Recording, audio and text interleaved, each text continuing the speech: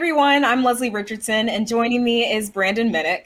So, Brandon, I heard that there's this cool feature in C# called Immutable Collections. Can you tell me more about those?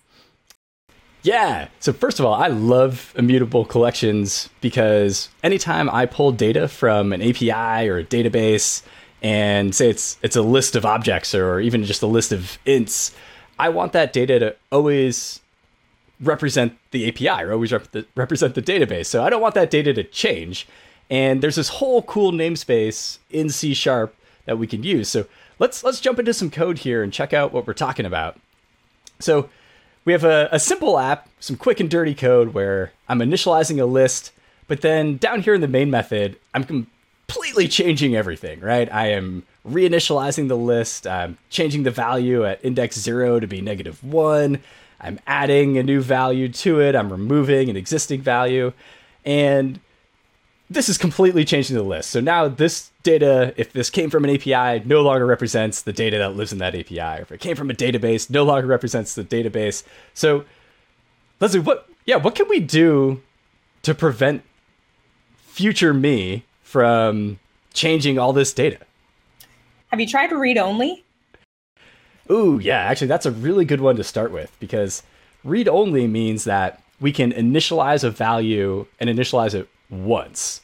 So when we create this field number list and we pass in a value, we can no longer change it. So we get red squiggles down here thanks to using the read only keyword.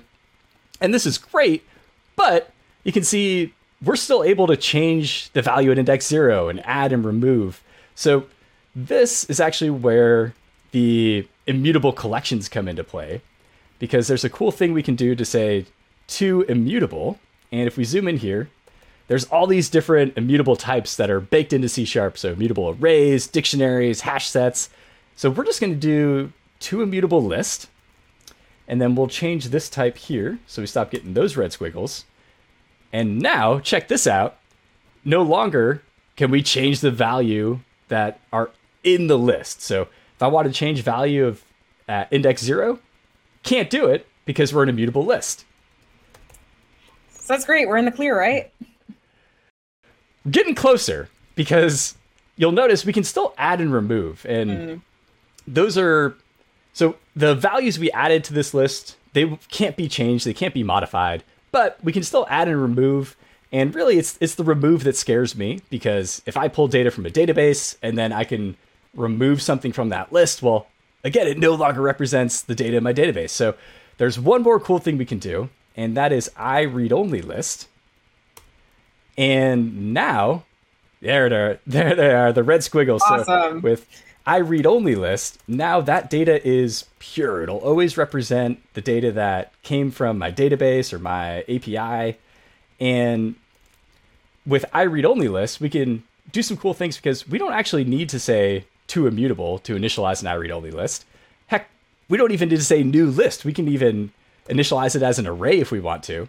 And the other cool things, since we have the dictionary here, there's also all of these apply to dictionaries as well. So if we want to say a immutable dictionary, we could say immutable dictionary. There's all sorts of immutable lists, sorted dictionaries, but there's also I read only dictionary as well. So all these types exist. They're really good for making sure our data stays pure, that it always represents the values of where it came from, whether it be an API or a database. And so highly recommend read-only lists, immutable lists. Check them out.